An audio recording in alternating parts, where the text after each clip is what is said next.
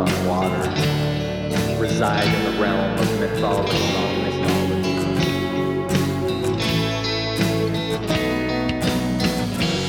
What you are is a follower of Eusebius.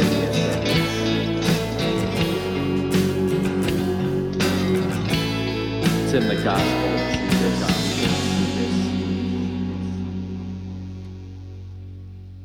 A reading from a travel diary from the end of the 2nd century. To Caesar Augustus, greetings. After sailing to the renowned Alexandria with lots of money, I studied with the most accomplished scholars, and I went around the libraries seeking medical materials.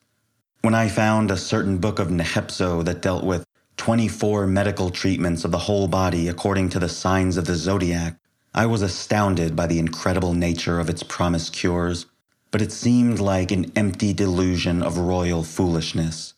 Because even though I did prepare the solar medicine that had amazed me, and all the other prescriptions I found in the book, I failed to ever effect a cure. So I wandered around Egypt, driven by a sting in my soul. I arrived in Diospolis, the most ancient city of Egypt, which has many temples, and lived there with the scholarly high priests and elders. I asked them whether any magical power could save a person from illness. They protested against my rashness. Only one man listened, a high priest who could perceive divine visions in a dish of water. I told him that the power of my soul was in his hands, because I needed to speak with a god or else commit suicide. He asked me who I wanted to speak with. I answered, Asclepios, and I asked him to let me speak with the god alone. He agreed, but as his facial expression showed, he didn't do this gladly. He put me in an underground room, led me through the god's secret names, and shut the door as he left. Once I sat down, I was released from body and soul by the incredible nature of the spectacle. The facial features of Asclepios can't be expressed clearly in human speech. Reaching out his right hand, Asclepios said, "You have attained honor in the presence of the god, and men will worship you as a god when time passes and your success becomes known. Ask freely about what you want, and I will grant you everything." That was a reading from Pseudo-Thessalos of Tralles. File that one under asclepiosfanfiction.txt. That was based on a translation by Philip A. Harland. It's been some time since we've discussed something from 2nd century pagan culture on this show. This is a 2nd century forgery that has been written to appear as if it were from the 1st century. Sound familiar? But if we didn't know that, we would have to accept that this author, a doctor from the time of the Emperor Nero, actually it was Nero's court doctor, that he wrote this Mary Sue story about finding a Necronomicon, book of Nehepso, who was a legendary astrologer, and that the god of medicine himself not only revealed to him all the secrets of this book, but also promised him that he would become so famous that he would be worshipped as a god. Why not? Now we have attestation of the historical man's existence, Thessalos of Tralles, from some 1st century contemporaries, for example, Pliny the Elder. But this travel narrative about the meeting with the god of medicine in Egypt was demonstrated by a scholar named Ellen Scott in 1991 to be a forgery from the late 100s.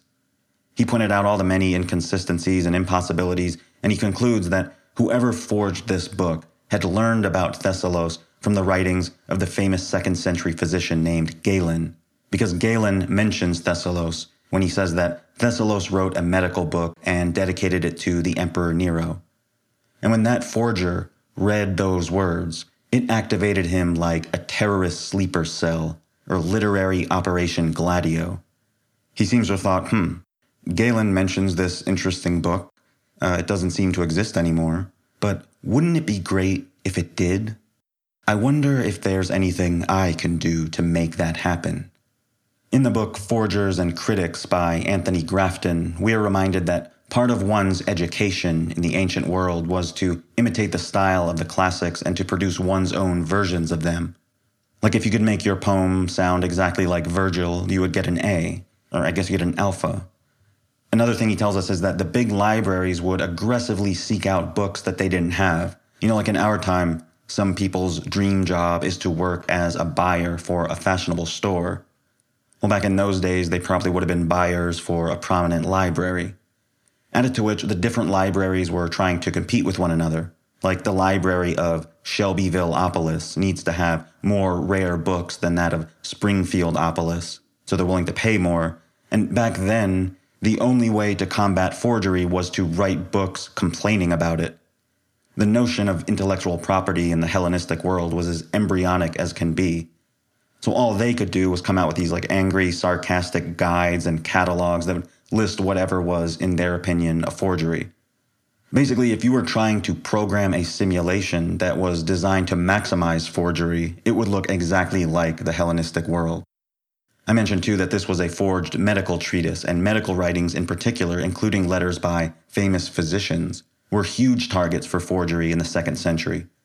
So this person read Galen. He saw that Galen mentioned a book from the past, and he went and wrote that book himself sometime in the late 2nd century.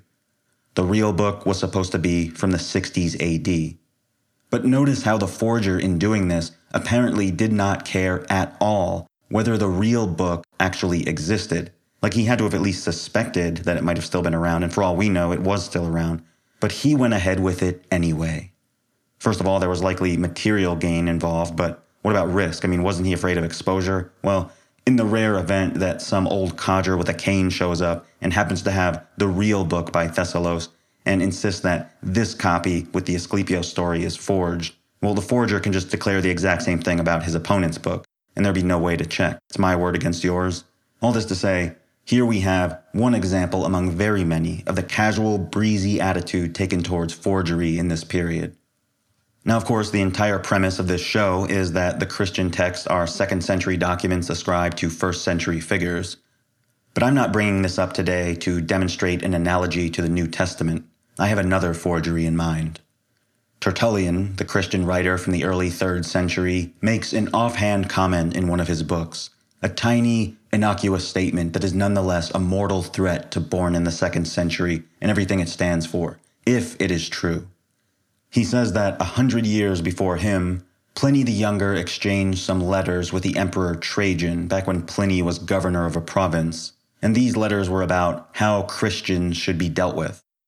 And we supposedly find these letters today. There are 2 of them in Book 10 of Pliny's letters.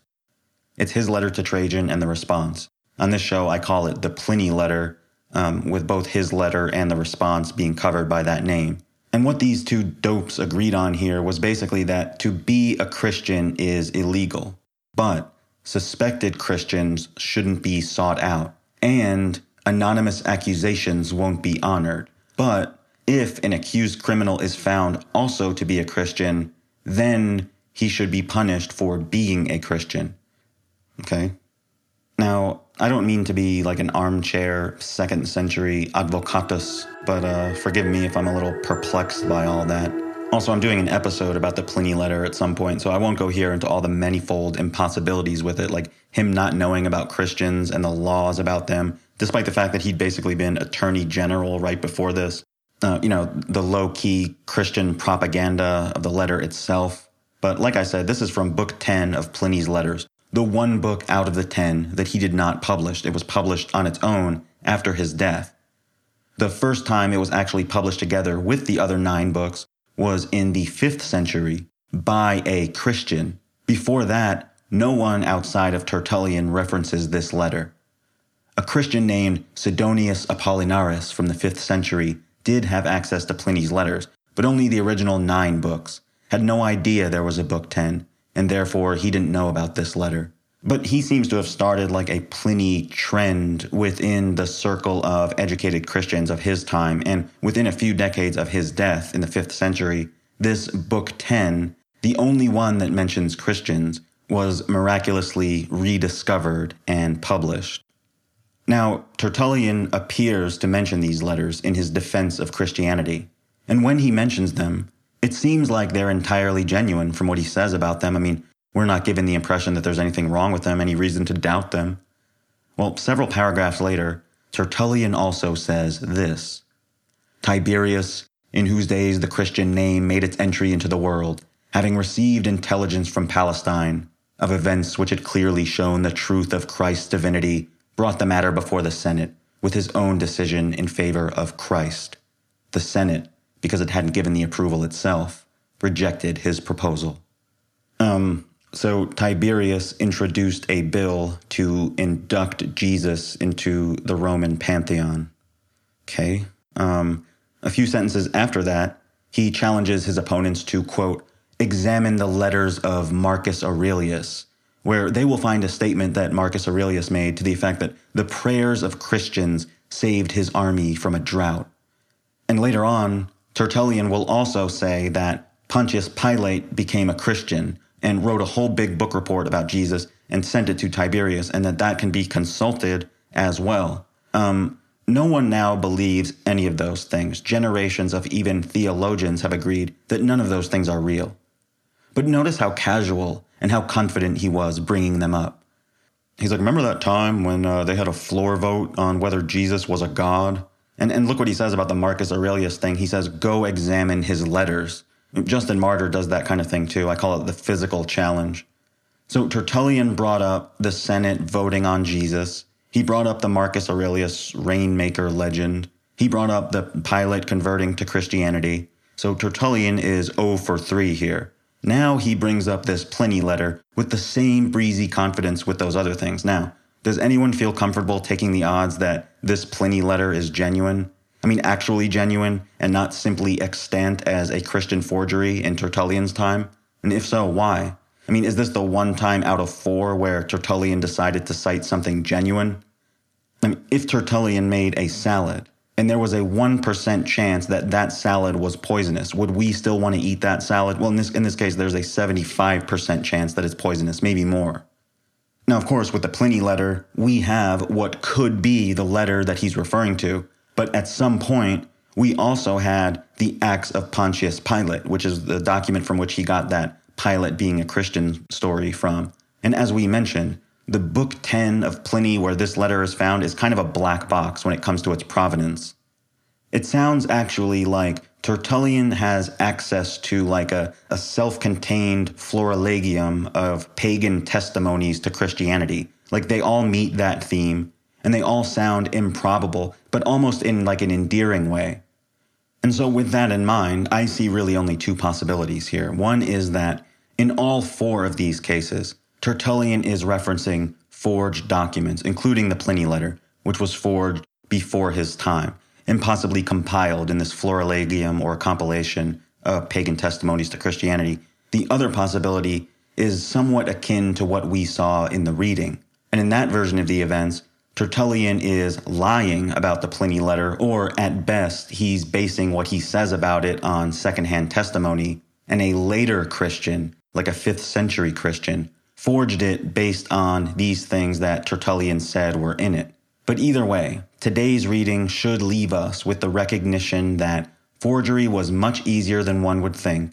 It was very prevalent in this period especially. And interpolations and forgeries, even lengthy and highly elaborate forgeries like we saw, were commonly made on even the slightest pretext imaginable.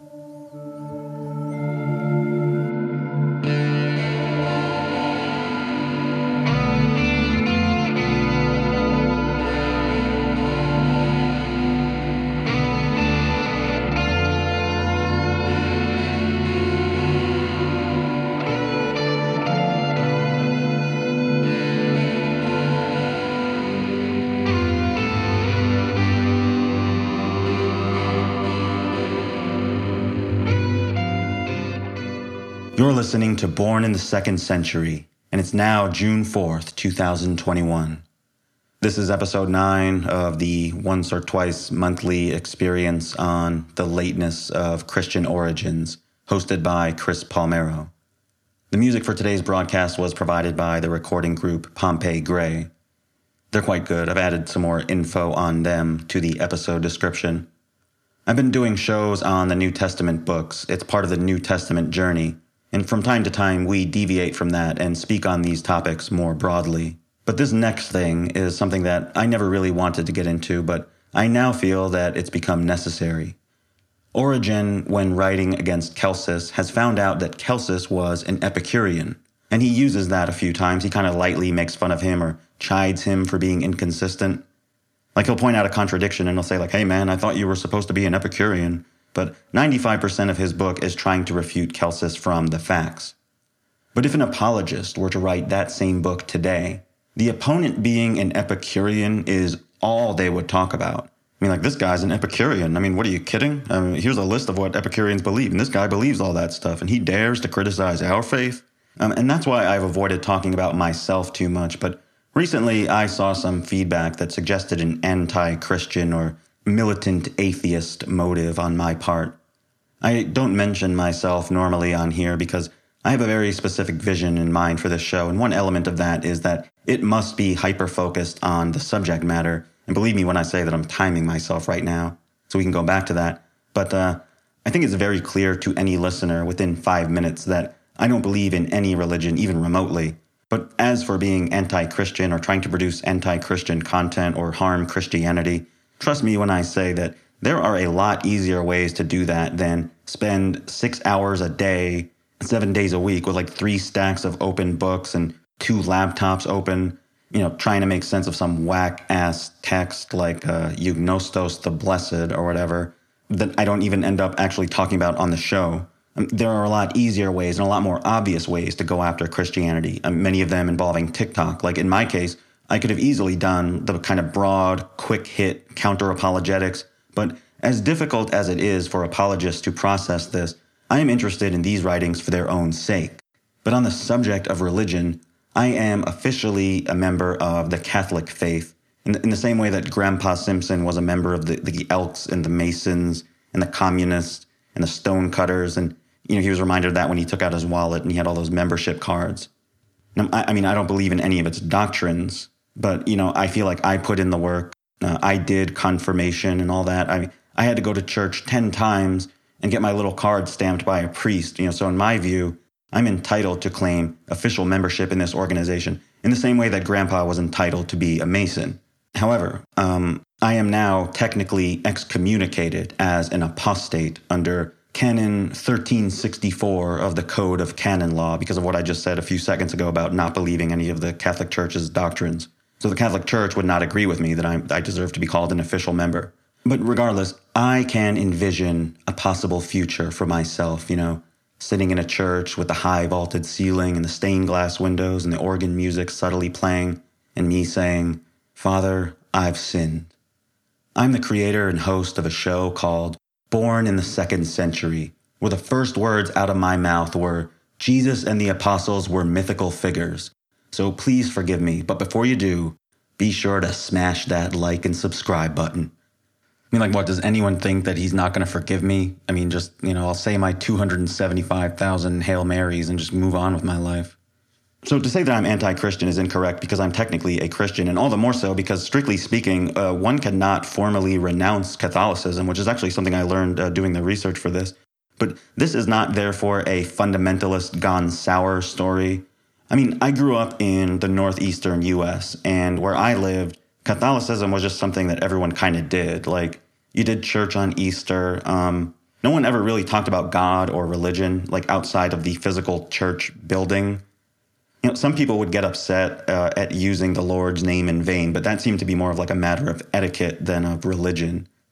And that setting has a high chance of producing someone like me, someone who has been exposed to Christian texts, but has never really taken them seriously as like authoritative or sacred. It was never really taught to do so by adults, or at least not consistently. And, the Catholic Church was not much help there either, because in an environment where independent appeal to Scripture is discouraged, you run the risk of people not viewing it as authoritative, or you run the risk of them seeing potentially any Christian writing as authoritative, like everything from the Bible all the way down to the diary of Catherine of Siena. And this is just one background among many possible ones, as the listeners to this show can testify, that might result in someone just naturally having an interest in early Christian text. Just like someone who becomes interested in the provenance of Shakespeare's plays. To my knowledge, no one who has ever questioned whether Shakespeare wrote those plays has ever been tagged as like anti-theater or anti-thespian.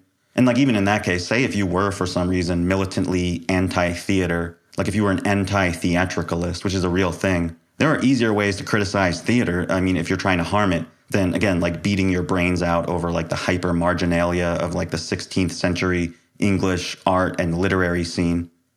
But I mean, these New Testament books are everywhere. They have such a huge cultural influence, yet you look more closely and they have these massive intractable problems that only like 0.1% of the population ever seems to bring up. But that's my background. And in 2008, when I was kind of dabbling with Catholicism again, I first had the idea to do a New Testament podcast. I was inspired by a show called History of Rome and also Dan Carlin. And this would have been what I believed at the time, a minimum Jesus, stripped down view of Christian origins type thing. But over time, it became clear to me that traditional origin story just doesn't line up. And I drifted into the more radical and alternative views because primarily it seemed like they were actually attempting to answer the questions that I had. And over time within that, I would gravitate more towards some arguments and less towards others, and specifically, and not to demean them, but I never really gravitated towards Robert Eisenman's theories about the links between Christianity and the Dead Sea Scrolls. Never really gravitated towards finding the links between Paul and the Herodians, or like Jay Raskin's theories, which still put Christianity in an early time period, too early by my estimation. But anyone at all who would posit late dates for the New Testament, anything about pre-Christian Gnosticism, anything about the role of the church fathers in defining Christianity, I would read those things like I was reading The Meaning of Life, but I felt that there wasn't enough of that material out there. But then I read the Antiqua Mater, and not only was it based only on those types of arguments, but it was also elegant. It was like a bespoke radicalism, and I wanted to do something in that vein. So that was the actual genesis of the show, and if there's any motive bound up in that, it has nothing to do with new atheism or anti-Christianity, which really doesn't fit into that narrative at all. I mean, if anything, pure narcissism is a much more plausible motive than anti-Christianity, and my timer's going off. Now for today's program. If I were someone who didn't agree that Christianity was born in the 2nd century, if I were an opponent of this show, how would I argue against it? Like, what would my focus be? What would my arguments be? Now, I think the best way to do it would be on text-critical grounds. Make the case that the New Testament documents had to be written well before 150 in order to have all these variant readings later on, but even that is still subjective. I mean, as Jason Badun pointed out, even 40 years is more than enough time for text variants to show up. But like those are the colors that I would strike, the argument from text criticism. But there are few theologians that would do that. Now, what would happen if you asked a theologian whether Christianity was born in the 2nd century? What might they say? I mean, they'd say in so many words that it's not a mainstream view. They would focus a lot on the person who proposed it more so than what they actually proposed. When it comes to that kind of thing, they're quite effective. They can be very cutting, sometimes even in a humorous way, kind of a caustic wit when dispensing with their opponents. And they've become good at repeating the standard lines about how every scholar on the planet agrees on certain facts about the origins of Christianity. And that's the point at which most people are satisfied with the answer. All they need to hear is that the alternative view, like the 2nd century origins, is not a mainstream view, that it's one not commonly held. But I would advise that person to stick around with the theologian, after they get done with their tight five, and say to them, well, those are the negative arguments about the other side's position, but what are the positive arguments and evidence that you have for your position? What proof do you present that the beginnings of Christianity date to the 30s AD with the earthly ministry of Jesus and his followers? I mean, the actual answer to that question is that's what the New Testament says, but for obvious reasons, they can't just say that. But as sure as I'm sitting here, I could recite just about every response they'd give you. The picture provided by the Gospels, barring some legendary accretions, is remarkably consistent with the picture of 1st century Judean society and religion with which we are familiar from the various sources, such as Josephus and the Qumran community. But that and everything else they say in that vein would be subjective. I mean, if you ask them for proof, they'll say a bunch of things, but they won't have the kind of proof that you mean, the kind that would justify an immediate dismissal of this hypothesis. The kind of thing that you look to and say, okay, everyone would agree that this is unimpeachable evidence that Christianity began right around the time the New Testament says it did. I'll tell you what I mean. There's a fellow whom you can find online who seeks to prove that Christianity was created in the 4th century by Constantine. So he's born in the 4th century. He goes by the name of Mountain Man. And as some have pointed out, there is somewhat of a silver bullet that really harms that theory. Because there was once a city in what's now Syria called Dura Europos. And for many an age, it was the eastern limit of the Roman state, before the dark times, before the Sassanid Empire. In one of the many wars between the two powers, the frontier city of Dura was destroyed. So it was a city with a lifespan, founded by Seleucus Nicator back in the heroic period and ended in 257 AD. And the site was never inhabited again. So one thing we can immediately say is that whatever we dig up from there, there's a roughly 100% chance that it comes from before 257 AD. And as it turns out, in the city's ruins, we found what is probably a Christian church, but more importantly, a gospel manuscript that has harmonized sentences from at least 3 New Testament Gospels. And not only that, but it also has the Nomina Sacra, which were special abbreviations that were likely invented by Christian scribes. And that's significant because it implies not only that something resembling Christianity was around in the 250s AD, but also that it appears to have had a significant period of development even before that. And because this was all found in the archaeological strata of this ruined city, in which everything must necessarily come from before 257 AD, then Christianity itself must, ipso facto, come from before 257 AD. And that's well nigh unimpeachable, and that's what I mean by proof. This is the kind of thing that those calling for a 1st century origin for Christianity do not have. And they don't have a silver bullet like this to use against born in the 2nd century either. Of course, when it comes to the Mountain Man theory, you could bring up a lot of other evidence, including even more archaeological remains, but to this fellow's credit, he identifies all those objections himself, tries to meet them head on, but it's hard to maintain in the face of all these things. Now, if I were to meet someone like E.P. Sanders or even a Burton Mack or even a Robert M. Price, who would at least listen to an alternative theory, I would be unable to argue a 4th century origin for Christianity in good conscience. But when it comes to the 2nd century, I would feel no such reluctance. I would argue it boldly. Because unless we find manuscripts or grave sites or inscriptions which are indisputably from the 1st century, such as from a city destroyed in 100 AD, for example, a 2nd century origin for Christianity is clear for landing. We could put its origins all the way up to 130. Now, on the destroyed city, some might argue that evidence of Christianity was found in Pompeii, which was destroyed in 79. But that's a common misconception. There was not. So unless we find something like that, we're just constructing narratives out of sources. I mean, as Robert M. Price said, it's all mind games, no matter what side you're on. And because there's no such evidence of a 1st century origin, because it's all just based on constructing narratives out of sources, well, we can therefore rightly ask about the many strange things in those sources that an early origin doesn't explain.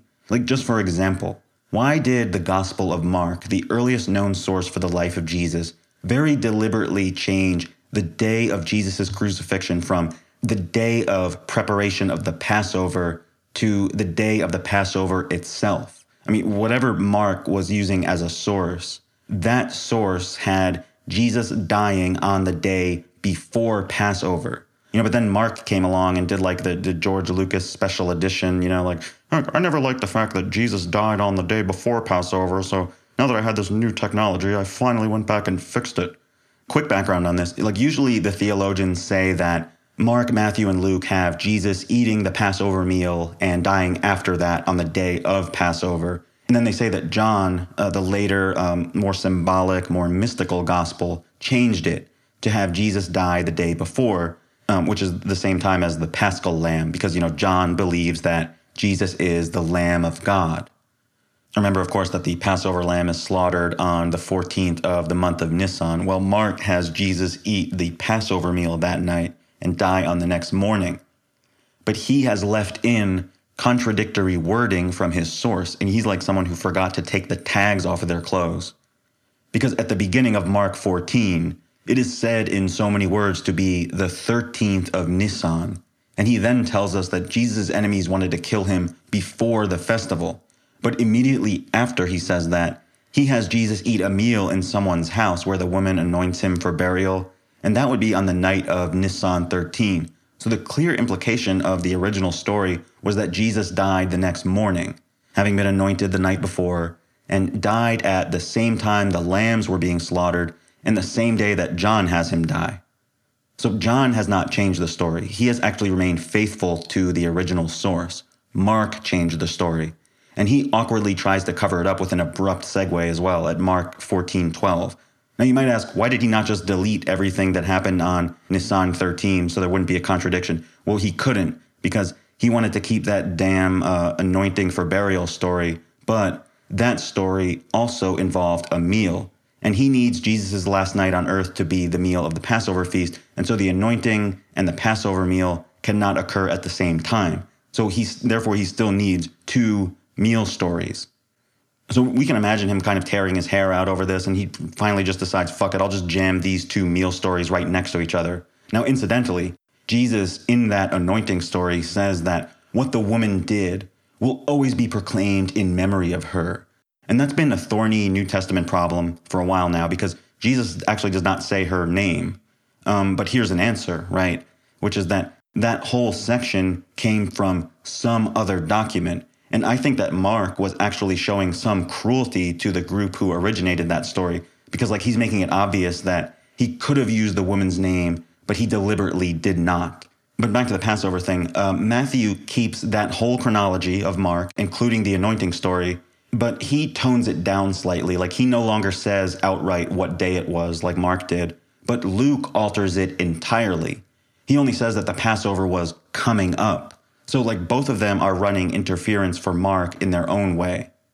Now, not everyone even recognizes this or talks about it, and it was a big thing with Alfred Loisy, but the fact is, Mark changed the story.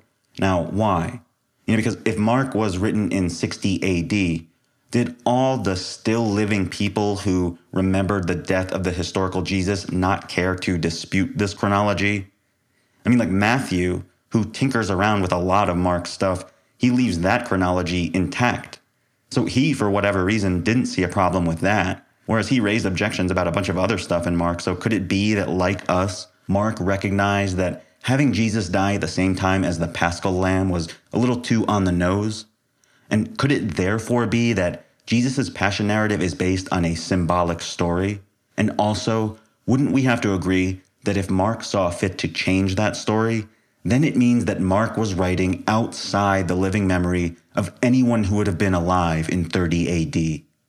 And you know what? While we're on this subject, speaking of Passover, why does Jesus celebrate the post-70 AD Seder with his disciples? There are so many things like this, where any one of them would be a nasty problem for the traditional story in and of itself, not something that can be explained away casually, certainly not something that can be explained away with evidence, other than what we may frankly call interpreting sources. And I have rules for myself on this show, 6 rules. Think back to episode 5, where I said one of them was never mention Adam and Eve, but another one of them is never say interpret. So if I'm breaking that rule here, it must be an extraordinary occasion, because I want to make clear that that is all the mainstream theologians are doing, is interpreting. A New Testament professor who has published 9 books on the historical Jesus is interpreting. Ben Witherington is interpreting.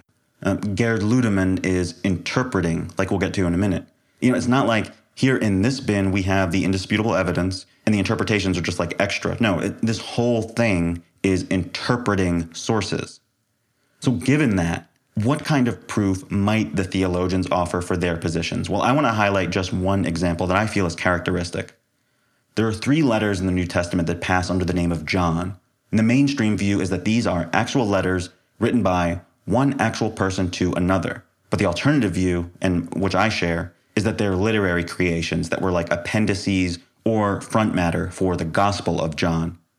Now, I was reading the book Heretics by Gerd Ludemann, whom I mentioned, and he says that 2 John, the New Testament book, is a real letter from one person to another, and he scoffs at those who would call it a literary forgery.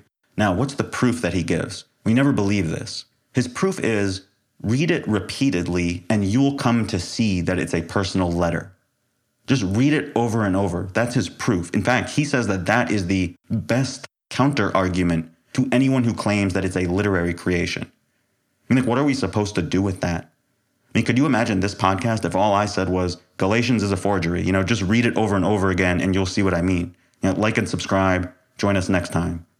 This criticism is ended. Go in peace. Now, one could argue that he's done technical monographs on that topic and he's explored all the technical reasons why that view is correct. And it's like that doesn't really matter, because here he has the opportunity to communicate to the public in a book, just like I have with this show.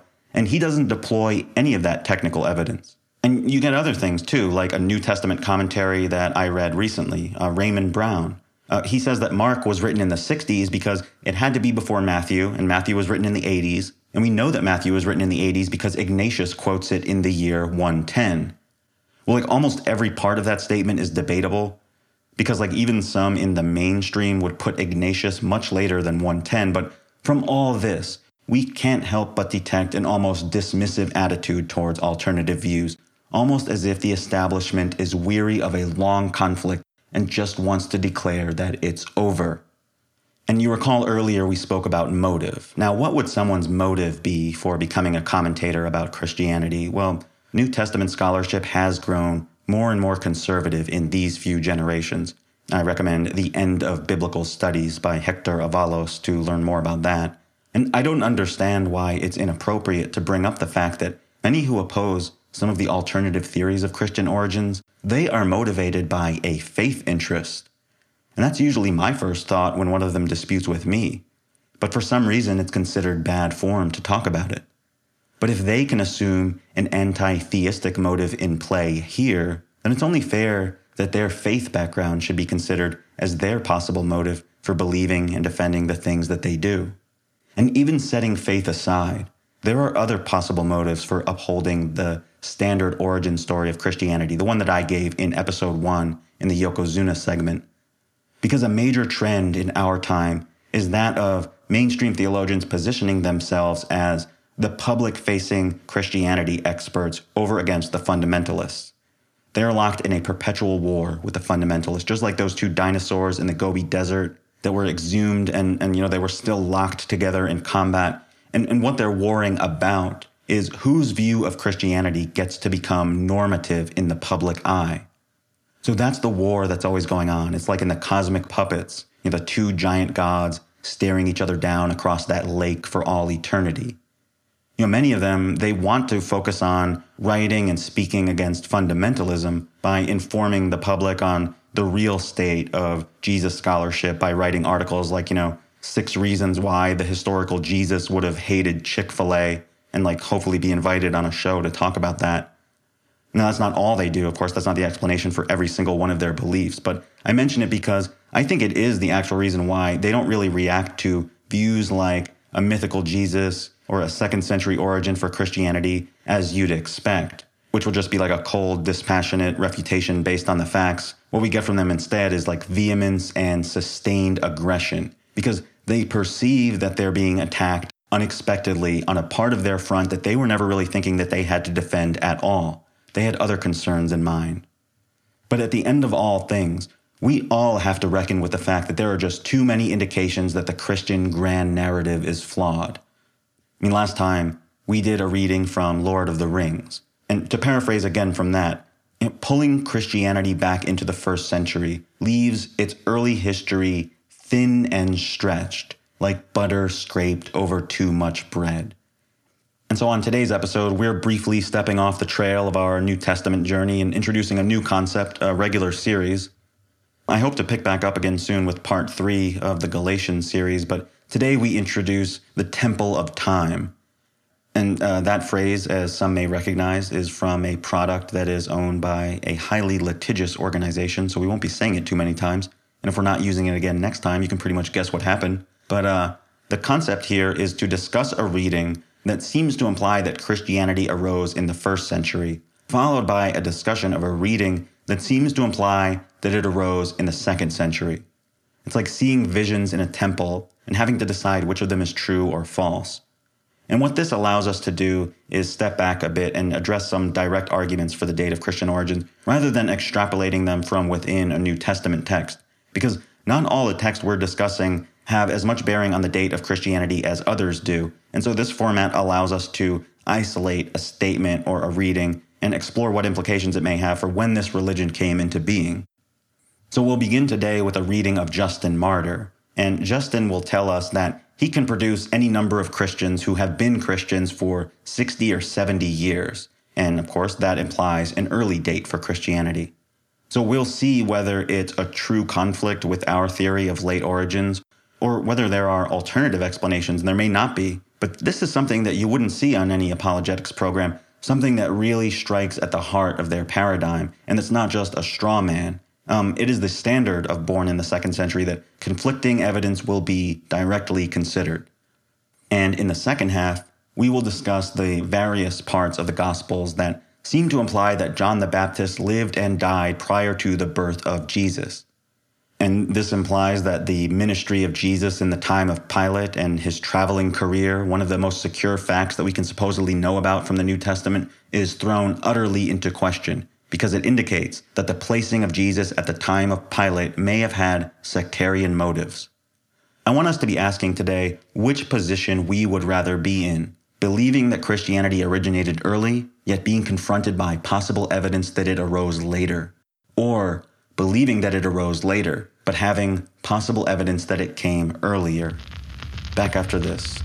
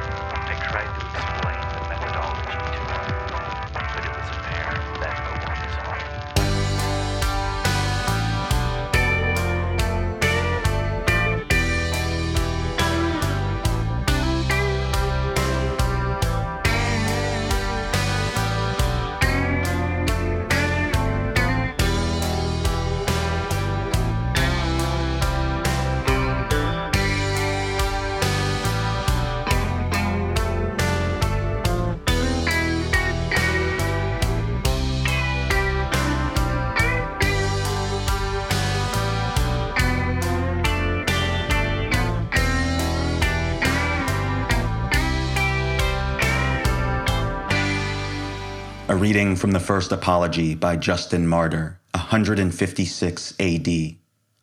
All who are twice married by human law, and all who look upon a woman to lust after her, are sinners in the eye of our Master. Because he rejects not only the one who commits adultery, but also the one who desires to commit adultery, because not only our deeds, but also our thoughts are open before God. And many, both men and women, who have been Christ's disciples from childhood, remain pure at the age of 60 or 70 years, and I boast that I could produce such from every race of men. What shall I say, too, of the countless multitude of those who've reformed intemperate habits and learned these things? That was a reading from the First Apology from the year 156, and this is the first of our two visions in the Temple of Time. The writings of Justin Martyr come from a single manuscript, the Parisinus Graecus 450 from the medieval period. There are a couple earlier fragments that we find here and there, but we mainly rely on this one manuscript. I mention this to say that we can't be sure whether the writings of Justin have been faithfully preserved. I mean, there are known interpolations in the text. For example, in one of them, he orders the emperor to punish anyone who claims to be a Christian but doesn't behave like a Christian. It's just weird, and it goes against everything he stands for. Not to mention, it sounds exactly like what a medieval monk would say. You know, like a monk that would be copying this book in a monastery, for example. Justin Martyr is the earliest datable witness for Christianity. Now, in his apology book, he says that he's writing 150 years after the term of Quirinius as legate governor of Syria, and that term began in 6 AD.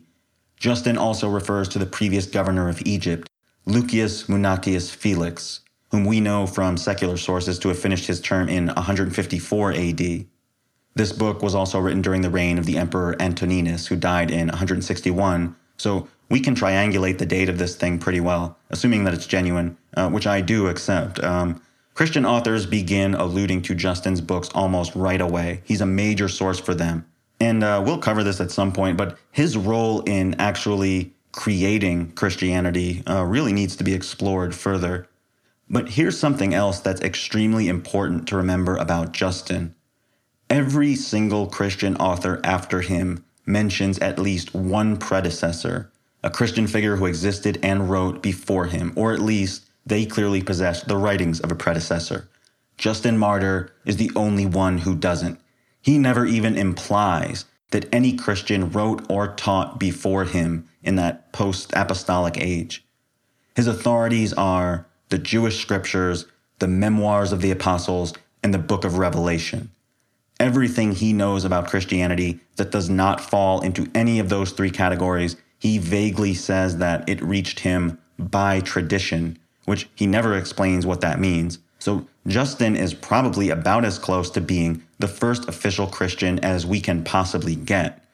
And we who believe in the late origins of Christianity should be absolutely honeycombing these writings in the same way that Christians do with the Bible. Now, the book is called The First Apology. There is a second apology, but there's always been some confusion as to whether it should really be called the Second Apology or whether the Second Apology is really part of the First Apology. But for what it's worth, brother of the show Eusebius is of no help to us. He's clueless. He says he's going to quote something from the First Apology, like he explicitly calls it that, but then he proceeds to quote from what we know as the Second Apology. There's a Christian writer called John of Damascus writing much later, and he quotes something that he claims is from the fifth part of Justin's Apology, but he then gives us a quote that is not found in either of the two apologies. So even though we accept Justin's writings as genuine, with stuff like this, we probably need to put a little asterisk after that. But this book is supposedly a defense of Christianity that is being addressed to the Roman emperor. But that is just a literary convention, because the true purpose of this apology, as with any apology, and this was a big genre in Christianity around and after this time, the true purpose is to prep Christians with talking points in case they get accosted by someone, not necessarily a Roman authority figure, possibly a religious rival who's challenging them or mocking them.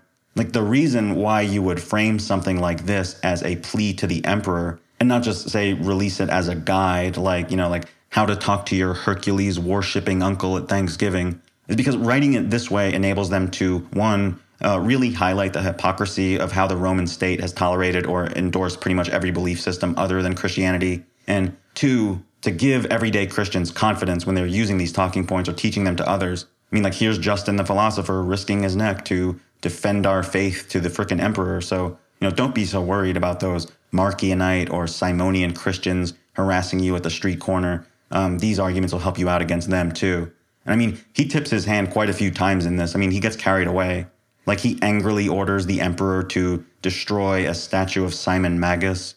He's passive-aggressive throughout this entire thing, kind of needling the emperor, which is ironic because while there may have been no law against Christianity on the books in the empire, there certainly was a lèse majesté law, which he violates a million times. He literally says at one point, quote, "I presume that you who aim at piety and philosophy won't do anything unreasonable, but if you, like fools, prefer tradition instead of truth, then do whatever you like." It's like this cat is trying to earn that surname of martyr. Now, half the book is proof texting from the Jewish scriptures, of which Justin is a master, and he says things like, when Moses stretched out his hands, his body looked like the letter T, and so that was a prediction of the cross of Christ. Now, the correspondence to the Roman emperors was read by staff before it was brought to his attention. And there was a secretary who was in charge of everyone who handled the Greek correspondence to the emperor and one who handled all the Latin correspondence. And there was a lot, really a lot. And the people that would have received this apology in their inbox, if it was actually sent to the emperor, you ought to be aware, these guys were masters of bureaucracy. I mean, to get to that level, they had to be the Kwisatz Haderach of bureaucrats. They're the final boss. They're like Mr. Burns flying the biplane in that game Bart's Nightmare. And the minute they saw this book, they would put it directly in the trash. I mean, they're not going to read something that lists every instance of a T-shaped item from the Old Testament and explains how it's secretly a prediction of the cross of Christ. By the way, something notable. Justin brings in a lot of Jewish Bible quotes without really any fanfare. Now, he brings in some Jesus quotes too, but he actually apologizes before doing it. This Christian, this early Christian, feels the need to explain himself when he quotes sayings of Jesus that we see forms of them in the Gospels, but no explanation necessary whatsoever for these bogus readings of the Jewish scriptures. Now, could it be that the Jewish scriptures were actually more important to Christian origins in its earliest period than anything Jesus did or said?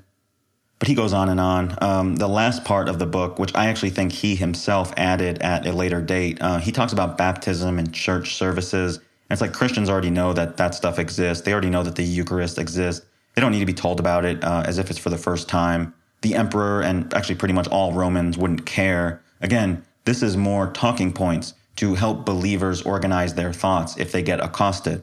Like, what are you guys up to when you have your secret meetings? And they can give the correct answer. They can say like, well, first we surround a naked person and, practically drown them. Then we slam down some wine, eat some flesh, drink some blood. And we have a nice reading after that. Then we gorge ourselves on another feast. On second thought, maybe it's better to keep the content of your Christian rituals under wraps now that I think about it. I don't believe sending this apology to the emperor would be a great idea after all. Now, how would we answer this if we believe that Christianity arose in the 2nd century? And many, both men and women, who have been Christ's disciples from childhood remain pure at the age of 60 or 70 years, and I boast that I could produce such from every race of men. Well, the first and most immediate answer could be that Justin is lying. If we focus in on what he says at the end, he says that he can find these older Christians and produce them from every race of men.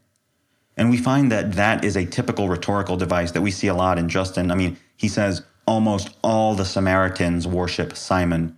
Marcion has inspired men of every nation.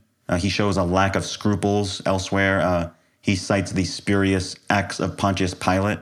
He famously says that the devil created the cults of Bacchus and Mithras and Asclepios ahead of time to kind of head Christianity off at the pass. He says Plato got all his ideas about God from Moses. He appends a fake letter from the Emperor Hadrian. So he's not the most trustworthy guy. And think about it. We don't even know him personally, never heard him speak, but we can fairly tag him as unscrupulous based strictly on a writing of his of a few thousand words. But generally speaking, anytime these authors start speaking in the first person, you ought to be cautious.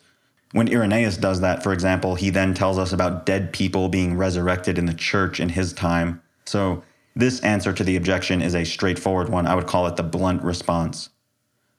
The second answer we might give as to how this doesn't conflict with a 2nd century origin for Christianity is that perhaps the statement is true as Justin and as these celibate people understand it. Note what Justin does not say in this passage. He does not say that these people were born Christians, but he says that they were disciples of Christ since childhood. Now, on that subject, Justin never mentions or implies that there are Christian children, like even in the passages where he condemns the Romans for infanticide.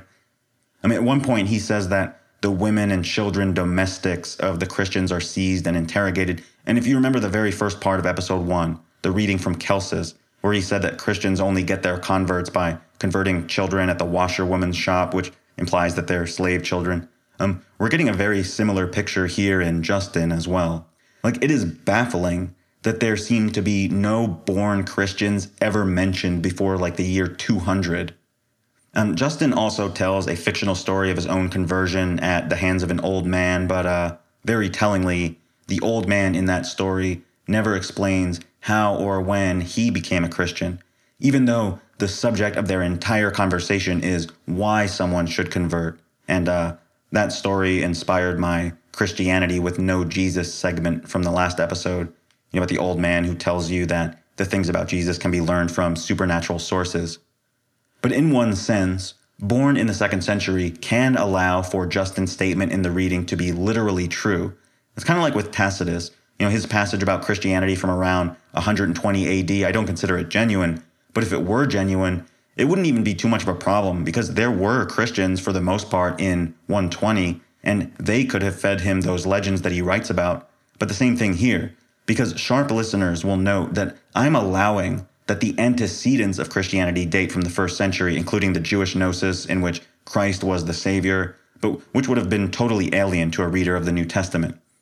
Basically, in the mid-1st century, a Jewish Gnostic group began spreading its mystical beliefs through the medium of itinerant charismatic prophets. And there were a plethora of tiny cults and little sectarian bands throughout the region who began adopting some or all of those beliefs, or adopting some but rejecting others. And those beliefs themselves were not created by this original sect, but were themselves the product of a lengthy incubation period where they mixed and melded with other ideas. I mean, that's why it's so difficult to ascertain how religions are founded. In many cases, it's like a causal loop diagram. But under this theory, it is of course possible that someone in the year 150 AD, who's 60 or 70 years old, could say that they have been a disciple of Christ since their childhood. And note also that in their childhood, the worship in their synagogue may have taken on quite a different form at that early stage than Justin's Christianity of the 150s, but the changes within it would have been so gradual that these people would look back and say, like, yeah, I guess we did do the Eucharist 60 years ago as well, or did we? I mean, we had to have done it, right? I mean, certainly we did baptism. I mean, in other words, they transitioned from Jewish Gnostic to Christian in their lifetimes without perceiving much change. So this response to the question of, does this conflict with our theory? I would call this the pragmatic response. Basically where we don't see it as an issue because there could have been proto-Christians even a century before Justin. Now our third, and at least for today, final response to this is more speculative. Recall that Justin brings up these older celibate Christians because he's trying to make the point that Christians so closely follow Jesus' commands about not committing adultery and not looking at a woman to lust after her, that they don't even have sex, and in fact never have. The thing is, in this specific time period, there was a war going on over this very issue in the late 2nd century about these questions of marriage and sex and chastity. On the one side, you have some who advocate for extreme chastity, like Marcion, like Justin's own student Tatian, who founded an entire sect based on that concept, the writer of the Acts of Thecla from this time period, who basically equates Christianity with celibacy. You have the Saturnalian heretics and things like that. But on the other side, you have some who advocate not celibacy, but a sort of a moderate attitude towards sex, more akin to like the Jewish view, like it needs to be within marriage and it's for procreation. But the extreme virginity, the Volcel, they acknowledge that Christians can do that, but if so, they better not boast about it and consider themselves superior. And that view is stated in writings from this very time period. Things like 1 Timothy, 1 Clement, and the letter of Ignatius to Polycarp, and that more or less became the official Catholic view. But in Justin Martyr's view, Christians, quote, embrace chastity alone. And that, along with this other comment about the 70-year-old virgins, it seems innocuous to us. But within Christianity at the time, this statement would have been like, you know how they say don't discuss politics or religion in a bar? Well, this would have been like someone in a bar politically campaigning to be elected to a church office. I mean, it's like a radioactive statement. It's highly controversial. So the explanation here would be that Justin is again exaggerating for rhetorical effect, but rather than doing so for the purposes of making Christianity look better in the eyes of the Romans, here he's doing it to whack some rival sect, because it sounds suspiciously like an argument that you would make if someone within your religion was trying to tell you that the concept of celibacy within the religion is newfangled and it wasn't taught in the old traditions. I mean, it has very little relevance for the pagan reader who's like, yeah, I get it, you're chaste, leave me alone. But it would be highly relevant in a controversy where the opponents are trying to say, hey, we never taught celibacy in this religion. It's a new innovation that you guys are coming up with. And the counter to that would be, that's not true, because I've got senior citizens from every nation over here who have been celibate their whole lives. So there might be more here that we're not seeing as opposed to what we are seeing. So that's the third response, the speculative response, that it's rhetoric for a sectarian purpose. Now, of course, there's always the possibility that the sentence was added by a monk copyist. I mean, we know they valued asceticism, might have been trying to boost Justin's argument a little. Another possibility, Justin could just be mistaken. These could have just been older people who were indeed celibate but converted to Christianity later in life, and in their mind, they were disciples of Christ all along, just waiting for their calling. Celibacy was not unheard of in the Mediterranean world. It was emphasized by the Isis cult and the Orphic mysteries, among others. So it's a possibility that there were people like this. Now, Justin also, throughout this book, does the same thing that the letter to Titus and the letter of Barnabas do, which is he keeps making statements that imply that Christianity was created in his own lifetime. Like he says, we used to be fornicators, but now we embrace chastity. We used to seek wealth, but now we share everything. It's like that could be rhetorical, but there's a certain point in time after the religion has been around long enough that you move on from these figures of speech, as we indeed see. But we have now beheld our first vision in the Temple of Time with our reading that suggested an early origin for Christianity. When we come back, we'll move to the next stage and look at some evidence that suggests otherwise. That the wandering preacher from the church down the street was from a completely separate and independent religion.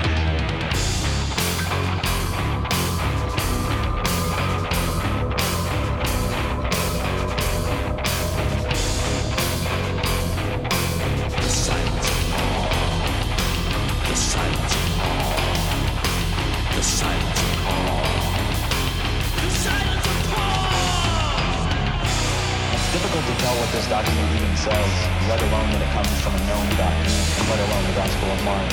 I'm speaking of the Dead Sea Scrolls. If we were all living in the 1950s right now, and the Dead Sea Scrolls had recently been uncovered, and I was recording this same show over the wireless or the Voice of America, I'm not at all surprised that the Dead Sea Scrolls ended up not containing any reference to Christianity.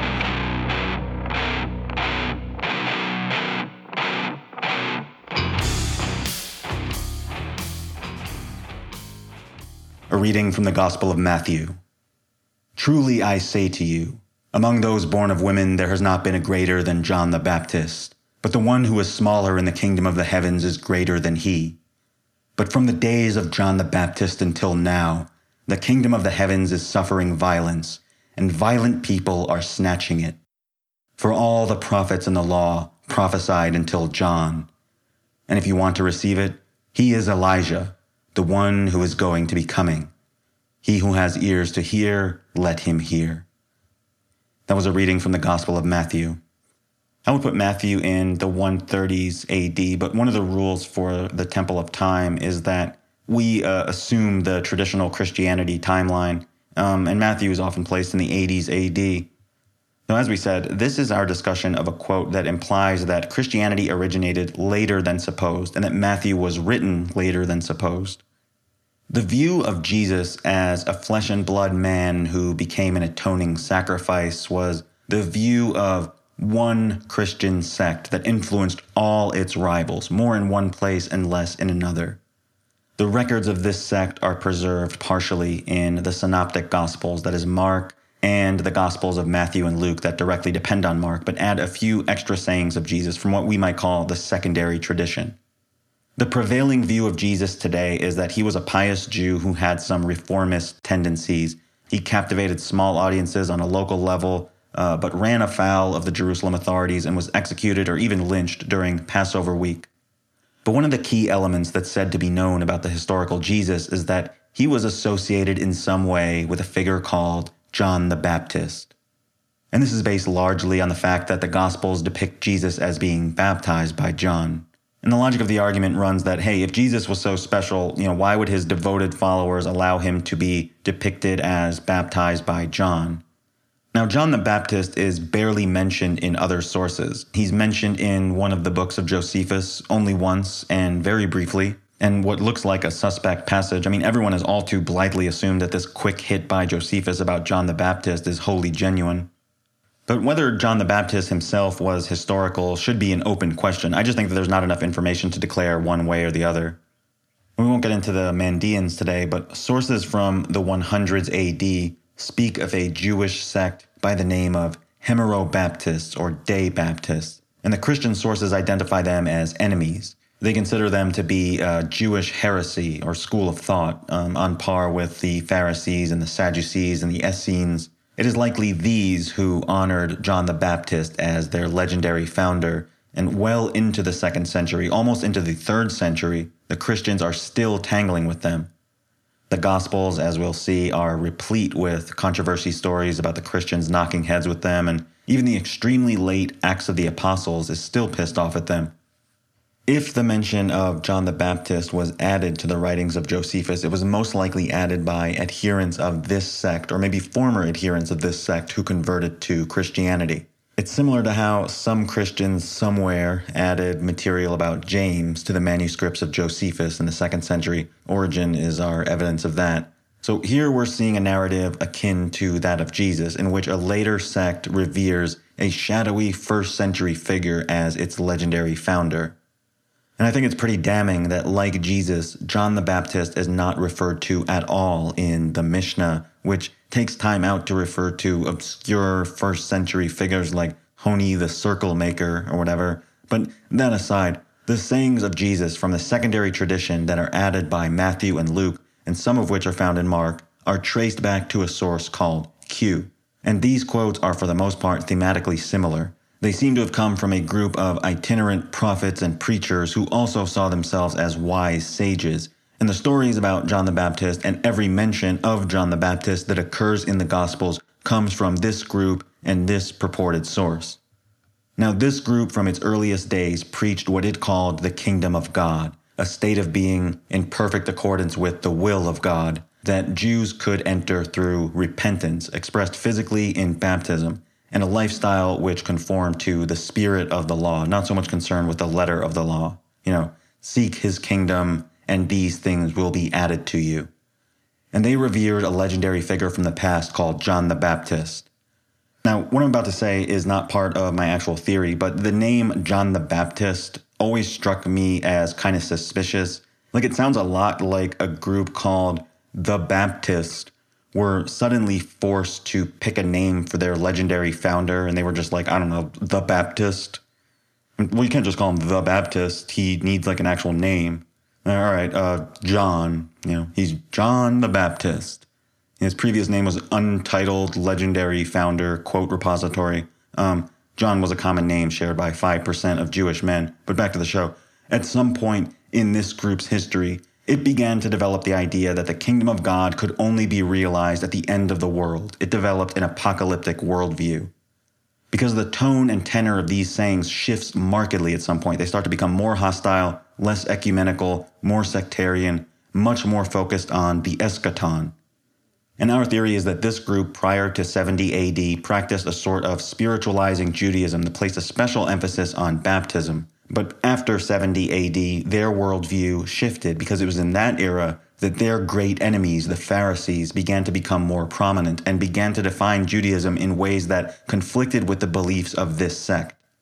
We know that the apocalyptic movement was raging during this period, the end of the 1st century, and they were infected by that as well. They now, influenced by the melange of religious ideas floating around at the time, began to preach the coming of the kingdom of God in the wake of the parousia of the heavenly Messiah, the heavenly Christ. And we talked about the heavenly Christ as being a pre-Christian concept that could be found in multiple sources. Even apart from that, there was the theorized heavenly Joshua cult that we mentioned. But some in this community continued to hold to the reverence of John the Baptist. The community that conjured up a mythology where the heavenly Messiah had appeared on earth as a mortal man in the legendary past. That, by the way, is one area where Mark enthusiastically agrees with the Q community. Like, he likes that part of their preaching, but he thinks that there should be much more of an emphasis on how the life and death of Jesus fulfilled prophecy. The prophecy that the Messiah would die an atoning death, like he has Jesus mention it to the disciples 3 times in almost the same wording. But John the Baptist came to be viewed by some in this community as merely a herald of the Christ figure. And so the feud within this sect between the pro-John faction and the John was just a herald faction would continue for decades. And whoever wrote chapter 1 of the Gospel of Luke gets an A for effort for trying to definitively tie Jesus and John together, almost like how France and Germany's economies were tied together after World War II so they wouldn't go to war. Well, that author tied Jesus and John together in as many ways as he could think of, and he's trying to address this ongoing feud. And so the evidence of this feud can be found in the various layers of editing that we see in the Gospels. In the end, some of the John the Baptist stalwarts did join the apocalyptic sectarians in their new version of the faith, but some of them never gave in. and these became what the later Christians called the Day Baptists, a group that they define as completely within the bounds of Judaism, hardly distinguished from the Pharisees. But when John the Baptist was first imagined to be a herald of the Jesus figure, the sectarians who created this idea meant something very specific. We can still see a refraction of what they originally meant in the canonical Gospels themselves, because when they said that John was a herald of Jesus, they meant that John the Baptist was born and lived and heralded and died before Jesus himself had ever walked the earth. Now, if anyone accepts the view that the historical Jesus was in some way associated with John the Baptist, the narrative about John in the Gospels should give them pause, because it is clear that the hypotext or possibly even the intertext that the Gospel writers are using clearly says in no uncertain terms that Jesus was born after John the Baptist died. And it is the contemporaneity of Jesus and John that is actually a later development, an edit by the author of Mark. And it's an edit that throws the entire timeline into confusion. Mark and Matthew both received the John the Baptist stories independently from the tradition, and both of them faithfully record what that tradition had John thunder forth. After me, someone greater is coming. Luke, the latest of the three, and the one who was really concerned to give us an early chronology of John and Jesus, a mythical story if there ever was one, he only has John say, someone is coming who is greater. So we have two witnesses against one, that the statement of John in the intertext was, someone is coming after me, i.e., after my death. That is the only way such a statement can be received. Now, Luke is so late that he is in some ways similar to a modern Christian apologist. Like, he spends a lot of time and energy harmonizing. He's already seen the problems and the issues that these confusing statements cause. Like, reading Luke is like taking a time machine. It's like reading Mark is like Hill Valley 1985. And like Luke is the Hill Valley 2015. Because in Mark's gospel, you can see the precursors of all the weird items that Luke will end up having to change because of all the issues they've caused in the meantime. Now, Jesus coming after John the Baptist makes perfect sense from an eschatological, prophetic standpoint. But him being smashed together in the same time as John does not make sense. It was done for political reasons.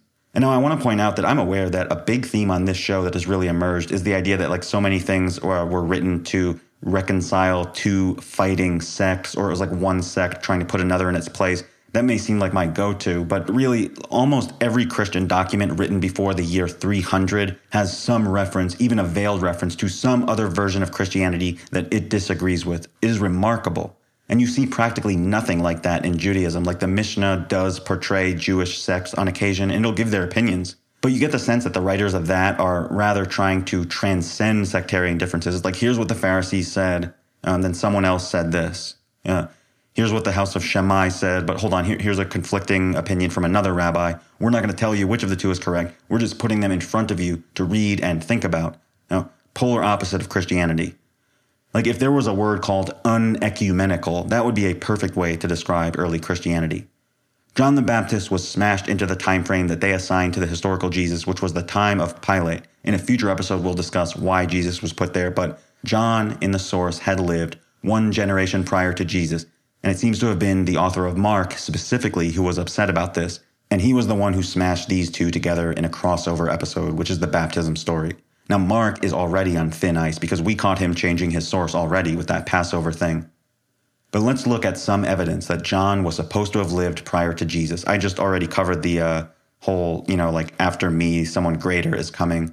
By the way, the Greek word for after that they're using does mean following behind and coming behind, which fits the intended meaning, that John lived and died before Jesus. But as for more evidence, first, there's something called John's disciples, whom the gospel writers consider opponents.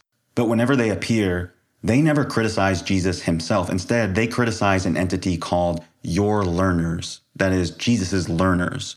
These passages that have the Christians feuding with John's disciples reflect a time period when these two groups were rivals, and Jesus and John have no interaction after the baptism story, but their learners are constantly clashing with each other. It seems unlikely, though, that Jesus, or the historical Jesus, would never have had occasion to meet John the Baptist again, considering the fact that the learners of these two are constantly engaging in these running street battles, especially if, as we're asked to believe, Jesus was very definitely associated with John the Baptist. I mean, are you sure? Because in evidence, we have one baptism story, which looks suspiciously mythical, and over against that, we have like 5 stories where the later Christians are depicted as clashing with the later adherents of a John the Baptist sect. I mean, it's very awkward. And the gospel author is highly aware of this, by the way, and that's why he's extremely careful to say that Jesus only began preaching after John was arrested.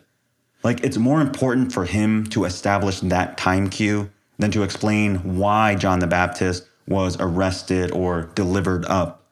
It's funny because, in fact, he doesn't discuss the circumstances of that arrest for many pages. But if the Gospel of Mark had just left it at that and just said, after John was delivered up, Jesus came into Galilee preaching the gospel of God, and then just like stop right there, didn't mention John the Baptist ever again, I myself would probably believe in a historical Jesus. Because in that case, it would be very clear to anyone that Mark's audience would already know the circumstances of John's arrest. Like, they're so familiar with it that Mark doesn't even have to elaborate. It's like, as we all know, because it really happened, John the Baptist was arrested and then Jesus' career took off. But unfortunately, Mark screws the pooch on this one because he later feels the need to give us a ripping yarn about John the Baptist's death. It is also one of the most fictional stories ever written. In fact, it's a hard reboot of the Book of Esther. If you tried to tell me that Fievel Goes West had a historical core, I would be more inclined to believe that than this story about John's death. Michael Turton, whom we discussed in episode 4, he said that whole story of John the Baptist, bring me his head on a platter, that whole story is an interpolation. And it's like the theologians had better pray that it is an interpolation because it reveals that Mark's statement about Jesus preaching after John's arrest was put there for apologetic reasons. Because what Mark is doing is trying to make John the Baptist's statement about someone greater coming after me true on a technicality. Like John said, after me, someone greater comes. And Mark's like, well, yeah, if you read the fine print, subsection B down here, Jesus did technically come after John. I mean, he started preaching after his arrest. But Mark also uses another trick to retcon John the Baptist's declaration, and that's our next piece of evidence that we'll cover right now. In 2 Kings, technically 4 Kings in the Septuagint, there is a line that reads as follows. They said, a hairy man and bound with a leather girdle about his loins, and he said, this is Elijah the Tishbite. Now there's some suggestion that some Jews in the 2nd century believed that Elijah would be the forerunner of the Messiah. Justin Martyr, at least, assumes that that's actually what all Jews believe. Now, Mark says that that's an opinion of the scribes, which is basically the same thing as saying the 2nd century Jews. But notably, he has Jesus agree with the statement. Jesus believes it too, which implies that Mark believes it. So Mark, therefore, needs to have Elijah appear, and he does by making him literally appear in the Transfiguration story. So he's like, okay, Elijah box checked. Yet in the baptism story, he seems to be toying with this other idea that, well, John the Baptist could also be seen as Elijah. After all, he's a herald of the Messiah.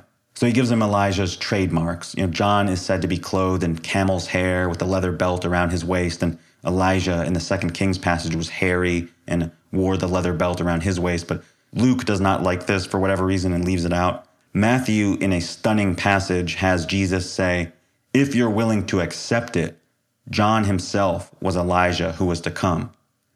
I think what happened here was that Mark fiddled with the John the Baptist story and gave him some Elijah traits because he was really trying to figure out the best way to put John and Jesus together while still making Jesus come after John. One way was the thing from just before, the technicality. Jesus started his career after John's career ended, but another way is to convert John into an Elijah figure. And in that vein, I think that Mark added this bit about the hair and the belt. I don't think it was in the Q source. I think that Mark was floating this trial balloon to see what would happen. And it got to Matthew, who saw how lame it was, and he added that qualifier, like, if you accept it, John is Elijah. If you're a moron, basically. And speaking of balloons, Robert M. Price always says that this John as Elijah thing went over in Christianity like a lead balloon. Now, a fourth piece of evidence that the chronology of John the Baptist has been messed with. In the Gospel of Mark, there is said to be a rumor going around to the effect that Jesus is John the Baptist raised from the dead. In fact, it is said twice, once by Herod and once in response to a question by Jesus. Who do people say that I am? The first answer out of their mouths, John the Baptist. Now, it goes without saying that these statements imply that John died before Jesus was born. I mean, how could he be the resurrected John if John died during his lifetime? Now, tellingly, the instant that the gospel author mentions this, that some people believe that Jesus is John the Baptist, like reanimated, that's when he decides to tell the lengthy story about John's death. But given the fact that the statement that Jesus is the reincarnated John makes no sense, why did he leave those lines in at all? The answer is, the last thing he needs is for people to try to end the sectarian feud with a compromise that Jesus and John are actually the same person, just in different instantiations. Because, I mean, that would fix the problem of the feud, but it would be an extreme solution that would end up compromising the uniqueness of Jesus. It's only a win-win where it needs to be a win-win-win. And as for our fifth and final piece of evidence, the John the Baptist quote from our reading, the most radioactive passage in the New Testament, the Gospel of Matthew, Jesus is made to say, "From the days of John the Baptist until now, the kingdom of heaven suffers violence, and violent men take it by force." Now, for some reason, theologians tend to focus on the second part of this statement rather than the first part. Like, what did he mean by violent men take the kingdom of heaven by force? But I personally feel that you should be looking not so much at the mote in your eye of the second part of that sentence, and so much as the steel girder in your eye of the first part of the sentence. That is a Q quote, and it's a standalone quote. It was uttered at a time when whoever said it or whoever wrote it believed that John the Baptist had died long ago, and he speaks of the days of John the Baptist as if that were a bygone era. In the gospel narrative in which this is placed, John has not even died yet, let alone has there been such a length of time transpired that somebody could say that his days were long ago. Now, this statement, if John the Baptist lived in the 30s AD, what time period should the quote be from in order to make sense? From the days of John the Baptist until now. When is now? How soon is now? Is it 90 AD? Then the days of John the Baptist would have been 60 years ago if he lived in the 30s AD. Maybe this was said in 70 AD. And the days of John the Baptist would have been 40 years ago. Could be. Now, John the Baptist has a slight chance of being historical and of living in the 30s AD because that's when Josephus also puts his death. And as pretty much everyone knows, it's not synced with the gospel timeline. Like if John died at the time Josephus says he did, then Jesus could not have died under Pilate. Considering that John died before Jesus, Christian apologists have basically declared that Josephus is not saying that John died that late. But on that question, when is the now in the phrase, the days of John the Baptist until now?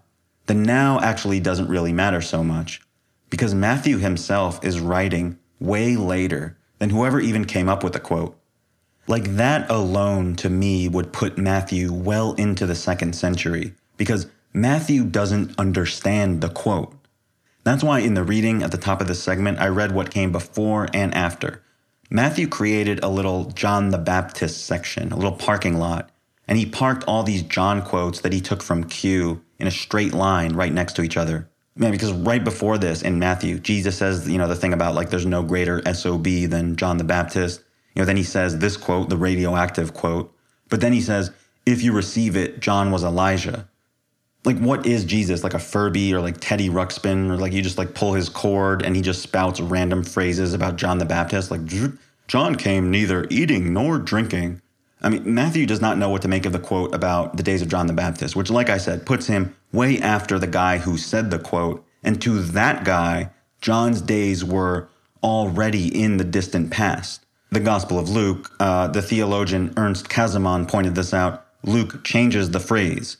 He has Jesus say, the law and the prophets were proclaimed until John. And in fact, that's close to what a modern Christian, a harmonizer, that's how they would receive this quote. He's not talking about length of time more so than the eschatological implications.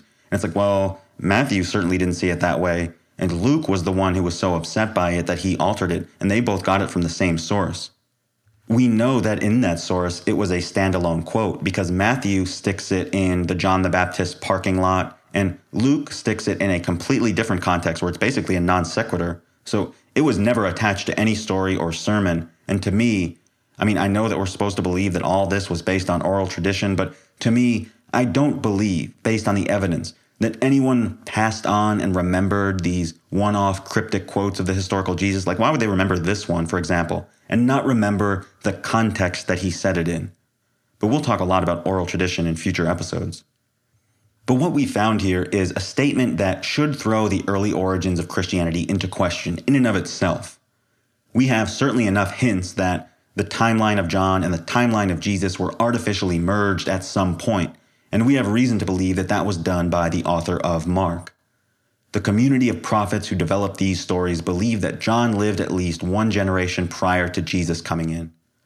I would estimate that these stories, the Q sayings, the miracle worker pericopes, these were composed between 95 and 115 AD, such that Matthew, writing as I believe in the 130s, is given a long enough time for the community to forget the original meaning of a quote that placed the time of John in the distant past.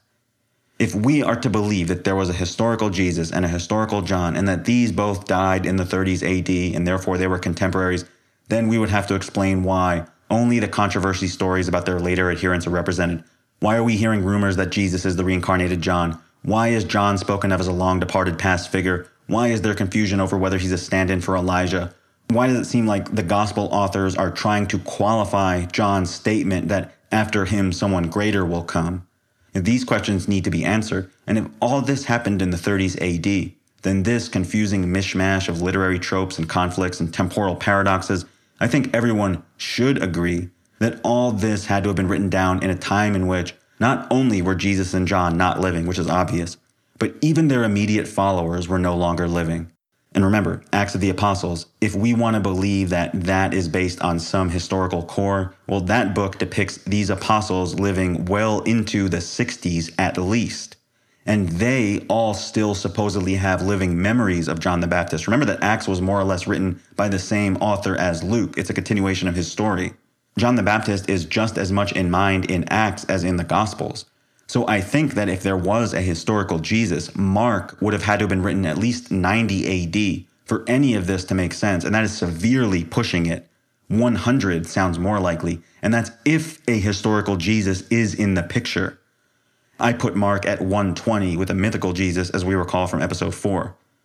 So with all we've considered, think about the implications that this problem, this vision we have witnessed in the Temple of Time, think about what implications it has for the traditional timeline of Christianity.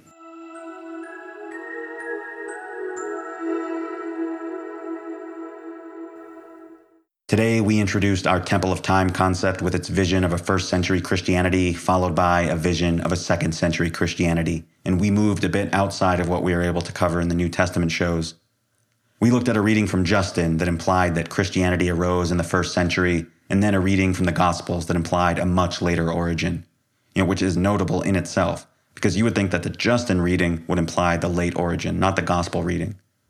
We hope to continue with our New Testament journey next time, part 3 of Galatians, but the readings today have shown that even the short little innocuous statements in these writings matter, and they can't be blithely accepted at face value. There are a few alternate ways of viewing the Justin statement, although indeed, we can also take it at face value with minimal difficulties. We could take it straight. I think it's much harder for an apologist to explain the John the Baptist material, though. It creates an intractable problem for them, too many unanswered questions. And if you address one, then another one pops up somewhere else. It's like when he was trying to stop the dam from leaking in Vegas Vacation. And that's what I asked us to consider at the beginning. What position would we prefer to be in? Believing that Christianity originated early, yet being confronted by possible evidence that it arose later? Or believing that it arose later, but having possible evidence that it came earlier? Now, I ask this because our instinct is to say that both of those scenarios are equally difficult. But I hope that this show today has demonstrated that it's that first scenario, the believing that Christianity originated early, but having evidence that suggests otherwise, that is the less desirable, because it leaves very little room to maneuver. Thank you for listening. Join us next time. This criticism is ended. Go in peace.